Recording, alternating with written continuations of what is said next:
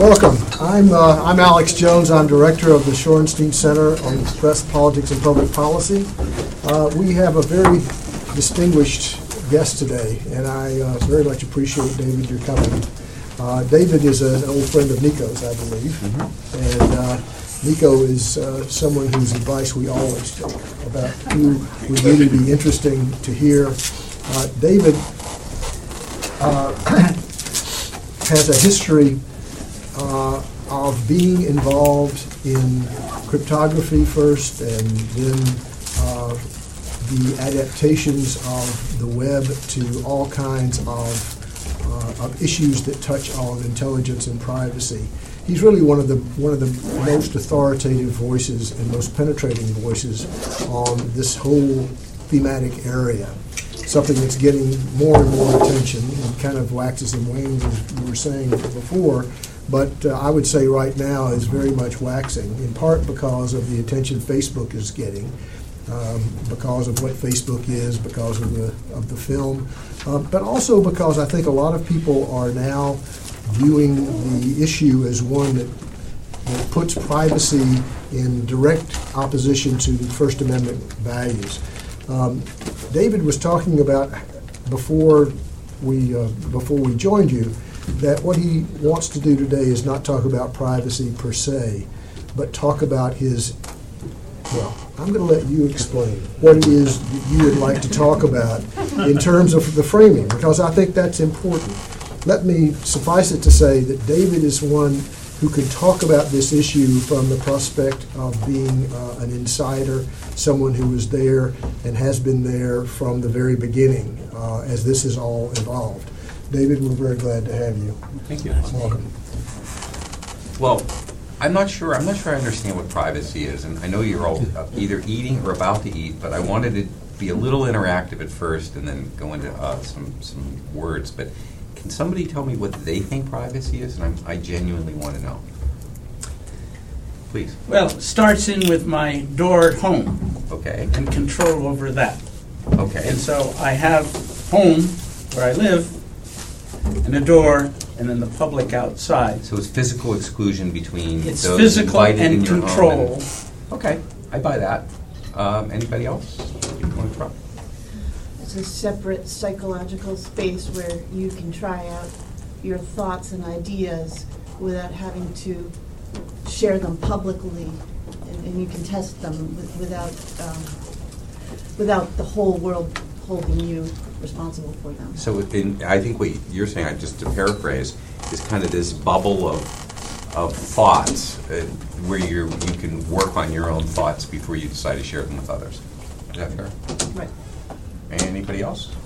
There's one more level out, which is that the others that you share them with would not then repeat them even without your name attached to still others. And I'm thinking of the scraping article in the Wall Street Journal today, for example. Okay. So you're talking about privacy as control over dissemination. Mm-hmm.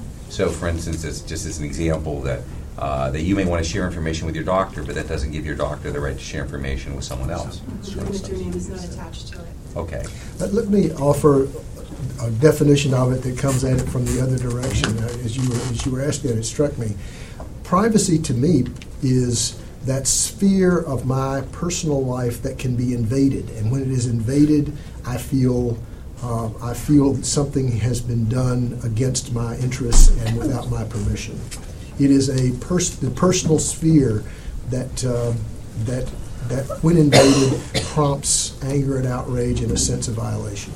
So to you, privacy, it's all the things that would trigger that. I mean, it's medical records. It's someone knowing what my searches are. It's Google having an algorithm that defines my research responses based on information they will not explain that has to do with what I've done in the past in terms of Google searches, et cetera, et cetera. It's all kinds of things like that when I become aware of them, if they constitute what I would call an invasion of my private space, I feel resentment and anger, and that it is inappropriate. So you can't define it per se, but you know when it's happened because you've been intruded. Right? Yeah, was it just the steward? Or, You know it when you see it. But you know, at the newspaper where I work, we talk about this a lot because public figures are always claiming that we're invading their privacy. They feel, that we're invading their privacy when we don't think we're invading their privacy, that certain things that they're doing or have done should be in the public sphere. So I think it's a pretty, Well, I would say, privacy is somewhat in the eye of the beholder. no, I don't think there's any question about it. And I it doesn't agree with mean that privacy is the only value or the value that should, But just even because I feel even invaded when doesn't it's mean private itself. that if I've done something criminal, Mm. it's not in the public's interest to know about it. well, there is a very big issue on that about registered sex offenders, for instance. Registered sex offenders in many states in the United States, or sex offenders that have done their time and been released, are forced to register, and in some cases are forced to basically, I guess, introduce themselves to their neighbors and say, hey, I'm a sex offender, which hardly seems in line with the idea that you pay your time, do your time, and get it over with. So, and it almost, what's interesting though to me is that you all have, you're all approaching from different ends, and they're all valid. I wrote a book a couple of years ago called Privacy Lost, and I had what I call the 7 sins of privacy, and you guys have named almost every one of them. And I added one more, which is loss of dignity. And to me, that was a kind of privacy where if you're part of if you get trapped in our America's social service system, for instance, I would imagine that you lose a lot of dignity during the process. So it's not just giving up information; it's giving up information in a way where you feel you have no choice. And I felt the same way when I was an enlisted guy in the Navy at boot camp. And we went in, and the first thing I saw, I was from Pittsburgh, and it was a fairly protected upbringing, and the toilets had no doors. And I said, wow, I wonder what those are for. And I learned. So that's kind of a dignity thing. And I know recently, like a lot of other men my age, I had some prostate issues, and I went in, and first time I had to deal with that. And I immediately, and I talked to my urologist, and he said, dignity stays at the door. So, and he was right, and it just got worse from there. But privacy is technology gets a bad rap for privacy. But one of the things I wanted to talk about a little bit is about what's underlying that. I don't think privacy means anything anymore, and I don't mean it's dead either, because I'm not sure it was ever alive. I think privacy was a nebulous term. The whole, if anyone knows the background of what little there, well, like the word privacy is not mentioned in the Constitution at all. The basis for privacy in the legal system comes from Justice Brandeis, who was mortally offended that his daughter's debutante party's guest list got in the Boston Globe, and basically took every opportunity he could get to interpret the Constitution in a way that would get back at the media for revealing that information, and there was a number of constitutional judicial interpretations of the Constitution for privacy, which is where what few privacy laws we have come from. We have some very specific privacy laws like HIPAA, which is the medical thing, but by the time they've gone through all the lobbying interests in Congress, and I understand the necessity for lobbying, but the time they go through, they're useless. HIPAA doesn't help us as consumers particularly much. So I've spent a lot of time talking to congressmen, senators, and a number of other people about privacy. And what I like to talk to them about is that it's not privacy, it's about identity. And it's identity which is transformed by both the change in information and the change in interactivity. So it's kind of the 3 I's, if you will. So going to those 2 I's at the end of the sentence for a moment, the informational change and the interactivity change. Interactivity, I think we're talking social networking is an obvious example.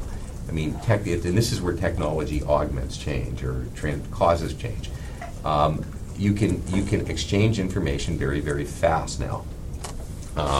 You can interact with other people, and in many ways, digital communication is, if you think of it as kind of the third big form of communication after oral and written, In some ways, it has the worst of both worlds because it has the impulsivity of oral communication and the permanence of written communication. So you're encouraged. I mean, you go on Facebook, you go on Twitter's far worse, and you get on there and you start saying stuff, and then at some point you go, oh my God, that's going to be there forever, and it will be. It absolutely will be. And just because it doesn't show up on the internet, if anyone doesn't know this, there are at least two major companies, one of them being Amazon, who has bought a system called the Wayback Machine a long time ago that takes snapshots of the internet at periodic intervals throughout the day, so they have it, even if nobody else has it. So if you set it somewhere, it's going to come back. Yes. Except if it happened before 1996 or something. That's probably not true anymore. Because the internet, the digitization of America is moving in two directions in time. It's moving slower backwards, but it's moving very obviously. It's moving completely inclusively forward, but it is moving backwards. I know. I mean, I was. You guys know what Usenet is? It's like okay. So I was involved in. Explain if you would. Okay, Usenet was an early internet thing where you could talk about subject matter. And there was there were moderated forums and unmoderated forums, and this goes back to the 70s and the 80s. And if you wanted to talk about something really weird, it was in what was called the alt branch. So it'd be like alt dot something something something. So I was involved in a group called like Alt Barney the Dinosaur Die Die Die, which I thought was great because I really hated Barney the Dinosaur. I was raising a bunch of little kids. They liked Barney. I thought Barney was insipid and telling my kids bad things when I was out of the room. So I thought it was funny, and but I used my own name, and I figured, well, who's going to care? Well, now all that old archives is coming back, and now I'm a grandparent and I'm respectable, and I have to live with saying things about a purple dinosaur. So it could have been a lot worse, right? Mm-hmm. So I think you have to assume that everything comes out. I think in today's world, I think as far as technology changing information, I think you have to assume that every single piece of information in the world, whether it's digital or analog, is probably, if not recoverable today, that's just an accident and it will be recoverable at some point. And my wife and I were hiking in Bhutan last year, and we were at the Tiger's Nest Monastery. It's like 13,500 feet up. And there was a monk with like an iPhone, and he's like twirling the prayer wheel, and he's like texting his buddy on the other end, and I have the picture of this, and it was the most surreal thing. But I mean, and it would have been a great Apple commercial. It's really too bad that Steve Jobs wasn't there because he would have loved it. But that's the world today. I mean, I travel a lot. I mean, we've seen technology in the Amazonian jungle. We've seen it, in the we took a boat up the Mekong Delta. Everybody had like Wi-Fi antennas, and I was like, where we were on this little riverboat doing the Vietnam during the Apocalypse Now thing up the Mekong Delta, and there were like 12 or 20 SSIDs as you're going up it was amazing. We were on the top of Mount Washington a couple months ago. There were over 200 SSIDs that you could see from the top of the mountain. So it's pervasive, and it's cheap. The cost of adding, the interactive infrastructure to an area is, it's hundreds of dollars. That's why, like, when hotels charge, I get really resentful because I know it's not costing $15 an hour, right? It's not much, and everything can be digitized. I mean, and it's very easy.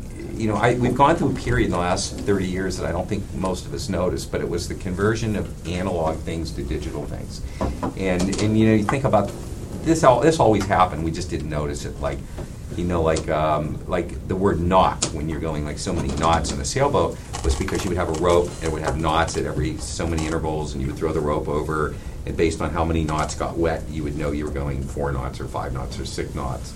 And that's still kind of what what speedometers and odometers and various meters do. They're converters of analog to digital.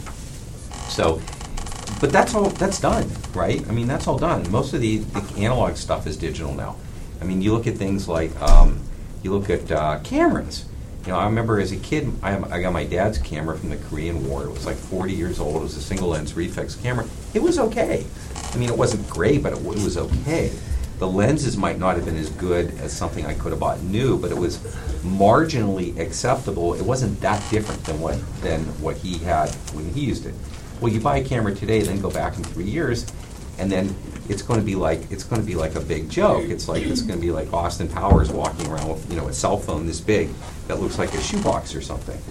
Yes, sir. Yeah, I just had a question about something that you said earlier, which is that we should assume, or that it's the fair thing to assume, or that it's prudent to assume that everything that we're saying, that we have said, is being recorded for eternity and that is legible to other people and has the potential to come back and haunt us. Potentially. Potentially. I wanted to just ask what you thought the implications of that were for self-censorship, the pervasive self-censorship that would potentially prevent us from experimenting with thoughts which might not be ready to be shared with the public, but still need a social audience in order to graduate from an incubational state into something which can be shared with somebody in a more formal state. Actually, that's what got me into this in the first place. It was exactly that worry, because I believe I was a single parent. I raised 5 kids, including 4 daughters. So I've had a lot of experience with children, and I think you need a lot of room to make mistakes, and that's kind of what you're talking about, right? I mean, you need room to make maybe bad decisions or choices, and I keep thinking about the problem with professional politicians today, where they've been scrutinized, and like Kerry, some people saying he shot himself in the leg, and I mean you couldn't even defend yourself against that. I mean, imagine some of the other things you can't defend yourself against. So I wonder today, if I were 16 today and I was in high school and I wanted to get into Harvard, I would be pretty goddamn careful what I put on my Facebook page. I think I would be extremely careful what I put on my Facebook page. I saw an article recently that says something like 65% of corporate recruiters look up Facebook pages when they hire. I think that number is probably higher than that. I don't even know of a case recently where somebody hires and doesn't look at the Facebook page because it's so easy. So what it has is, I think, a chilling effect on what, not to wave the flag too much, but I think on what makes America great. I mean, America is a great country where you can screw up, recover, and then be successful. And we still have the tolerance to be able to screw up, recover, and be successful. When, as human beings, we're not born fully formed. It takes a long time for us to constantly reinvent ourselves. And secondly, we don't know what the future is going to be like. So if we know that everything that we're doing now is for some hypothetical future audience, how are we supposed to know who we are meant to perform to? Well, I think one thing that could happen out of this would be just massive conformity. I mean, that's the obvious thing. I mean, and I could name a couple of cultures, Japanese, for instance, where there is at least a public level of conformity that's greater than that of the United States. But we may turn out to be, sort of we may move into a Victorian society where there was this superficial level of conformity, and it was actually, all sorts of havoc was going on underneath the surface that they didn't teach you about, or didn't teach me about anyway. So maybe that's what's going to happen. But I mean, isn't there always also the possibility that we will just have a different standard of judging mistakes? Different tolerance level. Yeah, I think so. I'd like to believe that. But I mean, for instance, I guess this, like Chris O'Donnell, who is a witch. Not a witch anymore. Well, what I mean is, I don't think, she used to be a witch. She's no longer a witch. I think that kind of thing was not sufficient to do her in. If she's done herself in, she's done herself in for all kinds of things. Maybe that contributed. But I think there's a kind of like, I mean, in a state like Delaware, I don't think that really is the thing that would do her in. Alabama, maybe. But I mean, there is a kind of, I think it's been kind of interesting because these things are popping up. All these things, like people falsifying their military records and things that are much more serious than just saying something stupid on the web. Well, there's a line, though. I mean, there's a line between doing something that's socially acceptable that you choose to remain private, and then doing something that's criminal that you choose to remain private. And I mean, that's a pretty fine line. Also, the laws change. So, for instance, I mean, when I went to school in the 70s, I mean, we all smoked pot. I mean, it was completely culturally acceptable. I don't know if it was legal or not. I mean, it wasn't legal. It was decriminalized to the point where it might as well have been legal. But yet, that caused me trouble for years to come on polygraphs because I had to admit it. In fact, my one of my daughter's boyfriends is a fireman in Virginia, and he smoked. I mean, I think he really only smoked pot once, and he can't get into the fire department because he was dumb enough to admit it. So, I mean, that's the kind of thing I'm talking about, where they have that line about admission, and that's just that. Now let's go a little. Let's say you accept my supposition that all data is knowable. But before we get Go to ahead. exactly that, I just want to Okay. get something Sure. clear in my own mind. Are you talking about data that, has gone through the click the button and send it somewhere? No. Or are you talking about somebody who keeps a personal journal on his computer and does not send it to anybody? Is that something that falls into this area that you say is public? Well, that I say is No, public. that is accessible. Except, well, like, that's different. Public implies acceptance and tolerance, and I'm not. No, I mean that someone who wanted to find out what I wrote in my journal on my computer yesterday could go into my computer rather easily and get it. Yes, I could. It's actually, and Nico could too. So just not sending it doesn't really change anything. Well, a lot of the Monica Lewinsky stuff was never actually sent. Much of the stuff that Starr got was when he subpoenaed her computer, and they were emails that she had written to Clinton but never actually sent.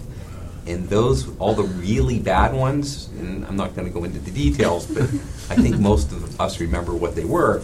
Most of those weren't actually sent. And my supposition is that you think Starr knew that before he subpoenaed them because somebody had gone in there and looked already. I think he thought that there would be something. She kept the dress. I mean, there was... Well, what I mean is that what you're saying is you could go into my personal computer easily. Yes, if I had a physical access to it or network access to it. But actually, I want to go back to your previous question, because I think it's actually far worse than... You're talking about the difference between voluntary computer access and involuntary. I'm talking about everything in the world. So, like, you guys, they have like easy passes or speed passes up here on the toll Yes. roads, right? Mm-hmm. Okay, now, that, for instance, they clock those, and they can give speeding tickets. They do it down in the Mid-Atlantic states. So they monitor the time you went on and off the exit, and then they do the math. And if you had to go, They've been doing that right from the start. yeah, they've been doing it right from the beginning. The New and Jersey nobody seems to know that. And if you do the math, and you had to go 85 miles an hour, to get to Rutgers from here, then you're going to get the ticket. And you might get 2 tickets because you might get one in both states. And I mean, that's the kind of thing I'm talking about. Everything's a sensor. And as the analog to digital conversion continues, I was talking before about cameras. Cameras used to move very slowly in technological improvement. Now they move very fast. And as cameras, for instance, become digital, we also, and I don't want to go too far off the subject on this, but we also become even more of a disposable consumer society than we are now, because nobody wants a 5-year-old camera anymore. You don't hand a camera down to your son or daughter the way you used to. TV sets. I mean, we all know. People in my age group or older, I remember, you probably remember the TV tube testers in the drugstores. Sure. Yeah, well, you can't do that anymore. In fact, you can't get money to fix anything anymore. It is almost always cheaper to throw something out than to fix it. And you even deal with the vendors that way. Well, all of these things have data, and that data is going into junk piles. So that's a kind of data. You have network sensors that have data, like street cameras, on the street lights. I'm sure this campus is patrolled very thoroughly by digital sensors, and it's just yeah. On that data, they're collecting more and more data from this proliferation of sort of sensors, or whatever you want to call it. As real-time analytics improves, how quickly do you see queries on that data shifting to real-time interpretations and sort of distribution of usable information versus traditionally sort of historical queries on databases. No, I know exactly what you mean. I mean, there's a big shift coming, and it's coming quickly. I'm just curious how. We're not there. We're not there yet. Let me try to paraphrase that question because I'm not sure everybody understood it. You're talking about the difference between like a person in a room with 4,000 monitors having to watch the camera, watching the monitor, and in something that's predictive enough to where it's sort of automatically picking up on it. Right. That's what you're referring to. The query is sort of predefined, and it's waiting for that information to come through and then distributed into some other. Okay, well, there's a third level that's much scarier than I think we're almost at the second point. But let me tell you about the third level, just to really worry you. The third level is when you have artificial intelligence routines making predictive guesses based upon past transactional histories. This is going on today. So, like for instance, the Patriot Act allowed the FBI and other law enforcement agencies to collect information from booksellers like Amazon.com. So they could very easily, you know how like you walk in someone's apartment and you look at their CD collection, you look at their books, and you kind of, even though you don't admit it, you sort of have this idea of what they're really like.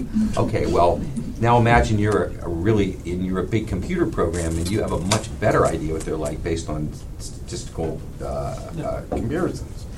So you bought a bunch of books, like you bought the Quran, you bought a couple of chemistry books, and kaboom! The next thing you know, you're on the don't fly list. That's going on today. So we've moved beyond just simply the collection of data we move to an inference of data, which I think is far more frightening. It's even worse than that. The software that they've installed into all public libraries in the United States allows for librarians or any third party that has access to the system to not only see what people have borrowed, but what they're even considering borrowing, and how they browse through the catalogs themselves. What you even glance at, no matter how long you've looked at it, becomes a part of your record, just like the book that you purchased from Amazon. So what's happening, what this means is, it means that what you're thinking and what you may do someday is actually now being evaluated. It's kind of like Minority Report, the Spielberg movie. But it's not, this isn't science fiction, this is very real. I mean, we could write this program today. And you can kind of blame, it's not just technology, it's really sort of 9/11 because, I mean, there's two ways when you're doing counter-espionage, there's two ways you can deal with it. One is you can wait till something happens and then punish the person who did it, and the other is you can predict it before it happens and stop them from doing it. But the amount of information you need for predictive intelligence is immense. And it's one thing when there are people who are maybe, xenographically, demographically, racially different in some measurable, discernible way. But then you look at things like the Oklahoma City Federal Building bombing, and, how would you have spotted those people? I mean, they were terrorists just as much as the 9/11 terrorists.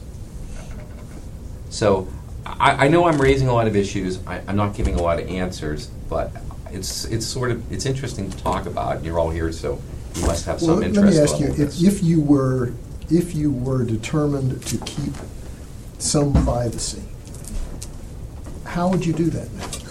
I personally,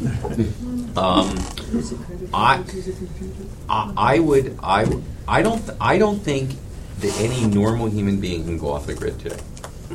I worked in an article last year. It actually won some kind of award for popular science. And I was the expert, and a reporter tried to disappear in San Francisco for 1 week without being spotted. She was completely unsuccessful. I had her wrapping a scarf around her face so facial sensors wouldn't spot her. I told her she had to use cash. I told her she couldn't use a credit card. She wasn't able to rent cars. She wasn't able to get hotel rooms. She was eating in McDonald's every day. She was absolutely thoroughly miserable after about 3 days. It was just a horrible experience, but it's a fun article. And because I didn't have depending on your idea of fun, I didn't have to do it. I was just the advisor. She'd call me up from a payphone. She'd say, "What do I do now?" And I'd say, "Well, you better hide your face because there's a camera 15 feet from you at the street corner."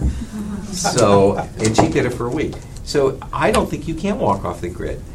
I know what I used to believe, and I think I still believe this, which is that I think we should create pseudonymous identities and try to use them online for certain kinds of purposes. I think that helps a lot. If I were a student today, for instance, and I would probably create some kind of an identity early on in life, and maybe more than one, and use them for different purposes. And I would keep persistence on those identities. You know, if I want to be an online gaming, and then I want to be a Wall Street lawyer, I don't want them knowing I was a level 10 elf or something. It's just it's embarrassing, and it's none of their goddamn business, right? I mean, I want to keep that separate. And the best way of doing it is to maintain some sort of segmentation on identity. But how can you, in this environment, effectively do that? Well, you can. So far, I mean, you can go. It's not that hard to. I'm sure there's plenty of people here who know how to do this. I mean, it's not that hard to create an online identity. You get a Hotmail account, you get a Gmail account, and then you can build up a layer of identity from there. You join groups using that email address as your identifier. And then you can. Don't you need a credit card? Don't you need? As long as you don't buy anything big, no. You can, as long as you don't touch something tangible. In fact, this is just a wacky idea, but I've had this slide for years, which is that microtransactions, which is a big problem in my business, I believe that's going to be dealt with by giving you digital goods. Like the price of a song is like below $1. Well, and then it went up again because of Apple, and now it's like it's $1.29, then it's going to go down again. But but I don't see why a pseudonymous identity couldn't be rewarded with a digital token that would enable you to buy a song. So we could do this now. I could send you. I've gifted stuff to my kids on Amazon and iTunes, and I could send you a cryptographic token that you could then cash in and buy something, a movie, a song, a book. And do it through this identity. And you could do it through the identity. Whenever I talk to anybody from Congress about this, they are terrified. And they hate this idea. Because, number one, it means it creates another economy, another currency and economy, because it does. So you have this sort of underground digital currency thing going on. So that's one problem.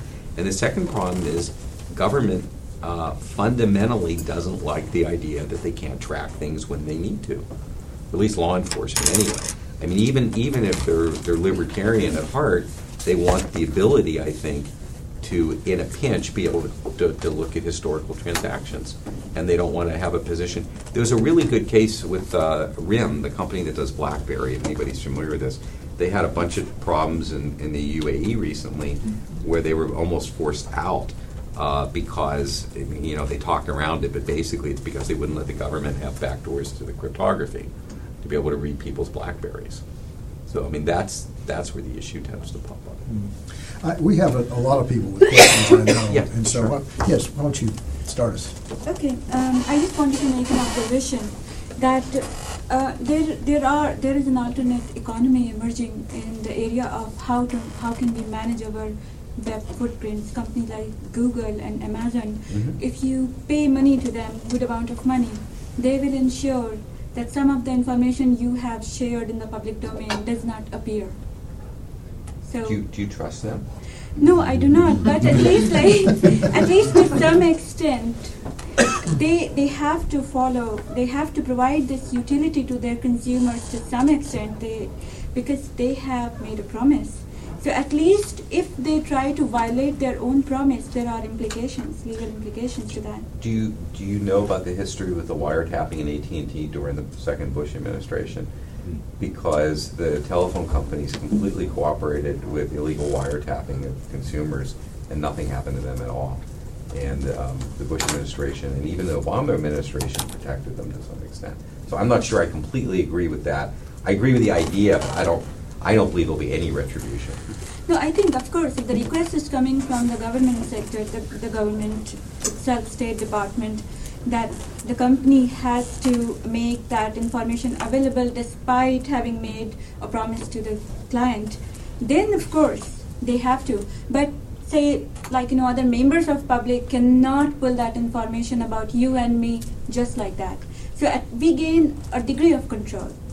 Yeah, I accept that. Actually, let me generalize what you said, because I think there's a really interesting nugget there. which is that as capitalism may save us, I guess that's really what you're saying, right? Yes. As people realize that this is a problem, people may find that they can make money by helping us, and that's what maybe that's how we get saved. It's a good capitalist answer, anyway. Were there? Sir? Well, I've been looking at this since the internet began. I was there. There's the active security, but I've always felt that if you make a cloud and lots of data and lots of information, the important stuff is in there, and someone really has to work hard to find a profile or something. So don't worry, just have a fog out there of 5 or 6 credit cards, several emails, blah, blah, blah, lots of stuff out there.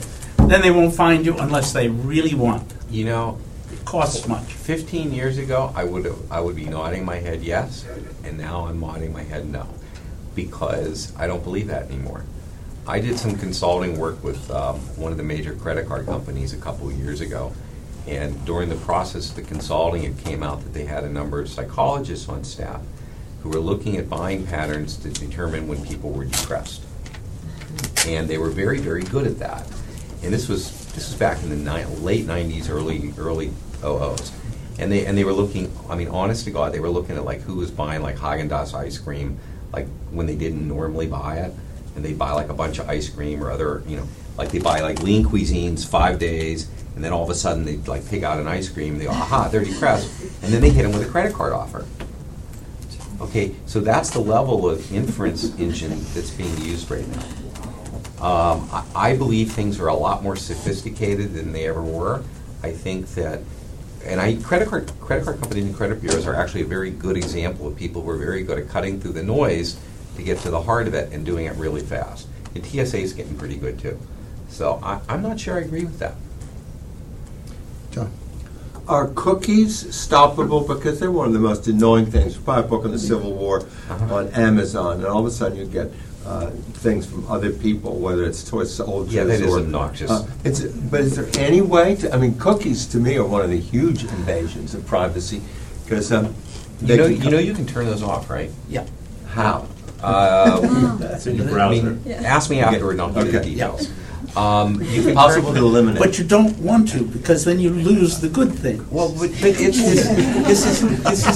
is the whole point. Technology is agnostic. It's a double-edged sword, and it's also Damocles. Right? And it's hanging over your head at the same time. The everything that's good about the internet and technology also has a bad side, and I think it's sort of our maturity as human beings and how we handle that.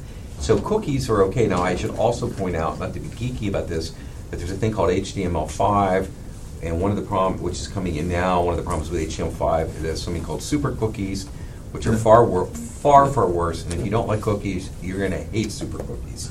So there may not be much. What are super cookies? What will they do?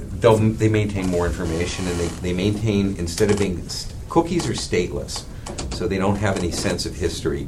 HTML5 cookies have a sense of history and transactional background. Speaking of stateless, I'm in German, where there's a very different culture of keeping data private. How do you think this will play out in an international world? Everything I've said up till now has been fairly American-centric. The Europeans in general, and Germany specifically, has always had a much more finely honed sense of privacy. For many, many years, the European Union's had a safe harbor for American companies where they're not held to the same standard as European companies. In Europe, generally speaking, you have to opt in before they're allowed to advertise to you. In America, there's no laws whatsoever, as I think we all know. And they get this safe harbor, which nobody seems to want to touch. I think Germany's got cultural and historic reasons for wanting to maintain this sense of privacy. I have several German friends, and we've had long talks about it. So I think that's an issue. And France has a similar issue. Now, when you get to some of the Asian cultures, it's the other way around. So, sir. We've been discussing kind of the negative effects of technology kind of taking over our lives. Uh-huh. I wonder if you could speak to some of the positive effects, maybe in terms of national security.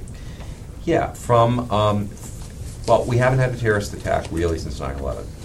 Okay, and I got to believe that somebody somewhere, there's a lot of unsung heroes that are probably doing a pretty good job. The same things I've been kind of complaining about, or at least pointing out the problems, also are the same things that make the job of cybersecurity a little bit easier. It's a lot harder though, because of the multicultural aspect. So one of the first problems, I have several friends that do cybersecurity work, and one of the first problems was, oddly enough, it was name spelling. This is a horrible problem, right? Because of homonyms, and and certain parts of the world, the name Muhammad is so common that it's not an indicator of anything, and they thought it was for a long time. So you had to find new ways of dealing with it. One of the things about the internet is the internet, in fact, technology in general is a really, really big Archimedean lever, and it gives you the ability to move the world. So, I don't know what it cost the 9/11 terrorists to take over those planes, but it could have been a lot of money. It's a couple $1,000 for tickets, a couple of box cutters. I mean, it wasn't a whole lot of cash, and they leveraged United States technology against us, and were able to destroy buildings based on using our technology and knowing enough about it to be able to use it. Cybersecurity, I think, is allowing us to stop exactly that kind of a problem, so that we aren't having our own technology levered against us. So. Do you happen to know who was behind the Iranian virus? The big debate over, what was it called? Stuxnet. If you all don't know about this, this is said to be a very, very dangerous virus that is emanating from Iran that could be used very much in a targeted way, as I understand it, to do great damage. Well, I know every major government has a group of people whose jobs are to either hack things, create viruses, or figure out how to break viruses. This has been going on for a long time. Could very well have been one of those, and it could have gotten out of hand. There's a term that computer hackers use called script kiddies, and a script kiddie is someone who takes a very sophisticated piece of work by a virus manufacturer and then adds a different payload onto it, something either benign or malicious. And it could have been something like that. That would be kind of my guess, is that a government did it and it got a little bit out of hand. And how dangerous do you think it is? Yeah, it could be pretty dangerous. Could be real dangerous. I mean, it's kind of amazing we really haven't had a really bad problem yet. And when you think about it, You mean an incident or a cyber problem? A cyber problem. I was on Clinton's Y2K committee representing the internet, and it was terrifying when we realized exactly how vulnerable all the interconnected things were. And I'm not talking about the internet. I'm talking about like power stations whose control structures were run with, again, not to be too technical, but TCP/IP control structures. So basically, this part of the grid talks to this part of the grid by having a call up on a modem, and now, of course, it goes across the internet and says some computer thing and causes the grid to go up or go down or whatever. Well, that's how the world works today. That's how power grids work. That's how telephones work. That's how hospital systems and first responders work. So a sufficiently dangerous cybersecurity attack has the ability to threaten those lines of communication, and there's kind of this fog of war thing that happens in systems. So when a system gets sufficiently corrupt, it just stops. And hopefully that won't happen. You don't sound too hopeful. Well, I said hopefully. I started with hopefully. I'm not as pessimistic as this sounds, but this is kind of a gloomy topic. Were there other questions? I come from Venezuela, where the government owns the telephone company. Yes. And course, Mr. Chavez has his own agenda. He has a very smart group of technicians working. To what extent can you have this whole control over the whole population through his through technology? One thing that's happening here too. If there is a person in this room who doesn't believe that if you pick up the word of any felon and say, terrorist explosion, and you're not being recorded somewhere, you're insane.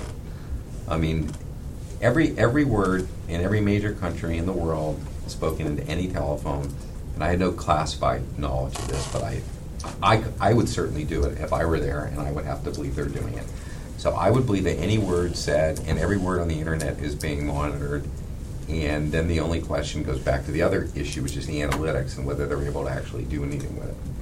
So and then you get to a real issue, which we haven't even talked about, which is morality. Yeah.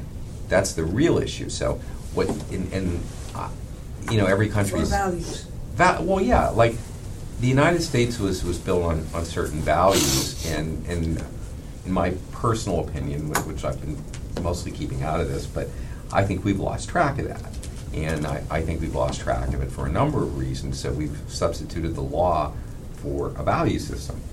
And when you're dealing in uncharted territory like privacy and technology, it would help to start with values and then create the laws based upon what the conformant view of values are. And it's happening the other way around, which is why it isn't working.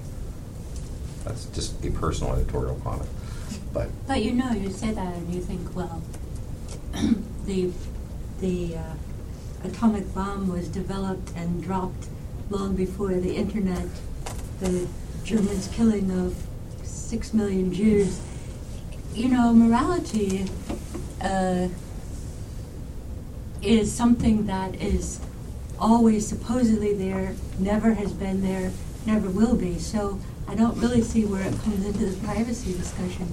Well, it could in the sense that, like they have these Millennium Body scanners at the airport, and they basically reveal what you look like nude, more or less.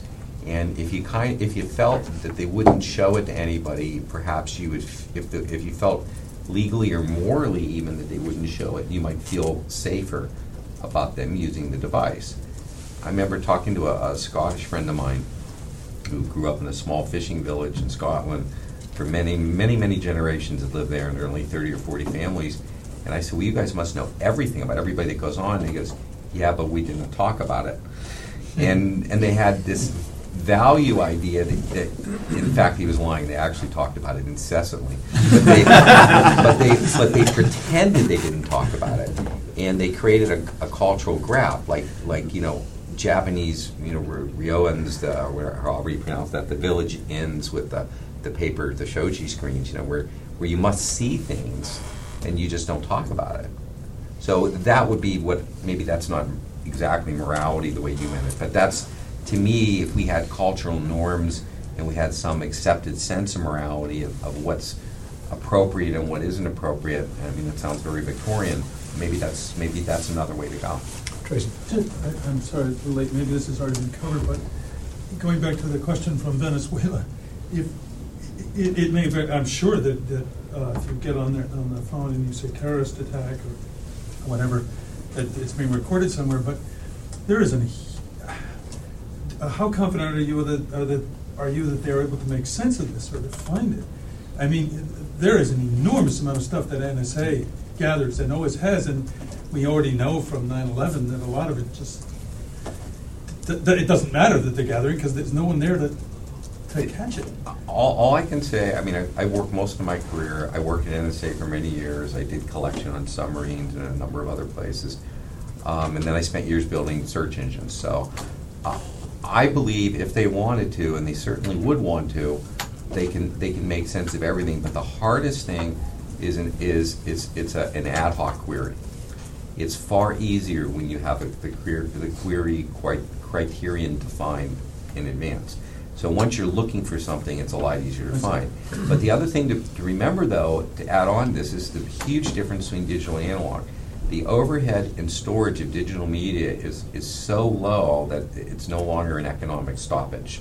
So you can save digital data forever at a very low cost. So no one I don't know if anybody throws anything digital out anymore. So anything that they can digitize, they're going to save, and then they can go back, and as the query system gets better, then they can rerun the query system against it. So, I've tried very hard not to use this word, but if McCarthyism.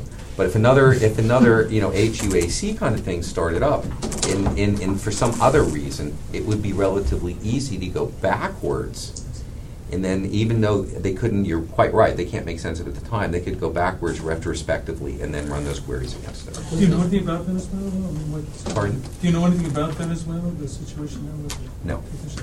Charlie. But doesn't that come to the question of contemporaneous interpretation of data? First of all, you have a problem with contemporaneous interpretation. This stuff may be coming in, it may be digitized, it may be saved forever, but if you're looking to prevent some kind of terrorist attack, you need contemporaneous interpretation. And secondly, the bad guys, to use the term loosely, deal in cryptic code now, don't they? They don't get on the phone and say, we're going to launch a terrorist attack and take out the Empire State Building anymore. It's all done in code, which it seems to me is awfully difficult, no matter how much data you Can I address that? Because it doesn't matter the words that you use any longer. The type of profiling in terms of the precision that they can achieve can be measured simply by the patterns of communication, how often you call somebody. I'll give you an example.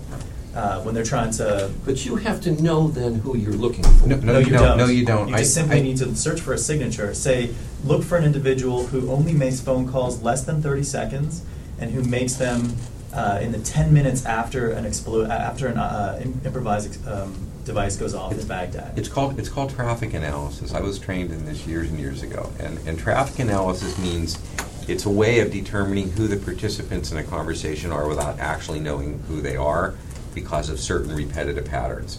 So if, back in the Soviet days, if Boris called Grigory every Friday at 8:30 on 233 megahertz, and then all of a sudden it's Alexei calling Vladimir at the same frequency at the same time, guess what? We just broke their code.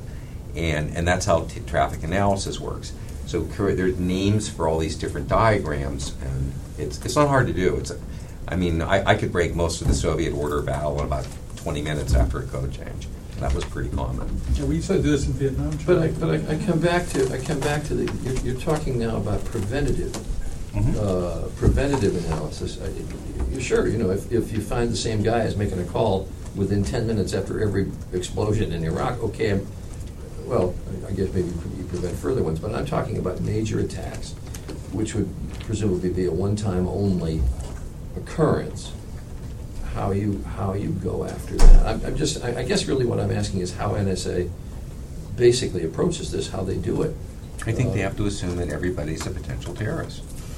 Honestly, I know that sounds awful, but I don't know how. If it were me doing it, that's what I would do. How difficult would it be if you happen to be a terrorist to defeat it?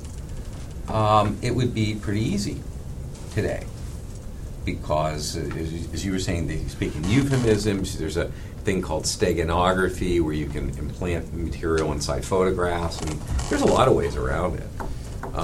It's hard. It's really hard. And there's cultural reference too. Everybody probably knows the story of the Navajos that were used during Vietnam during World War II, because it was like only 20 or 30 people in the world who spoke this language, maybe 100. So the odds on the Germans having one were nil. So, and they were able to speak culturally to one another and use idioms, and there was no way to break that code. So you have to understand the culture. And we got caught flat-footed at 9/11. We weren't specializing in that. We were after the wrong people at the time. Other questions? If you were sort of giving your opinion about what the proper public policy should be regarding the things you've been talking about, what would you say it was? I think that's tough. I think there should be acknowledgement of the reality of the situation rather than just lying about it. I think rather than saying, we can't collect this, I think we can say, yep, we're collecting it. And I think we ought to draw lines based upon a shared value system, and we should allow people in authority to cross those lines but if they do it for the wrong reason, we should punish them.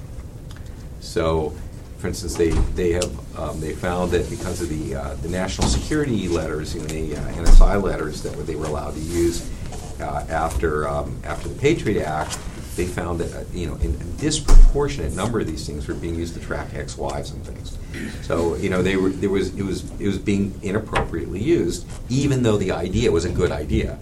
So I think what you do is you trust the people that you put into power, and then if they abuse the system, you punish them and you treat it as a crime and something you go to jail for. I mean, not something minor, and go right up the line, and you don't. Go and get the guy in charge. It's like like in Abu Ghraib when they went after the E4, and instead of everybody else that was involved in the thing, go after everybody involved all the way up to the top of the FBI, and then we'll see.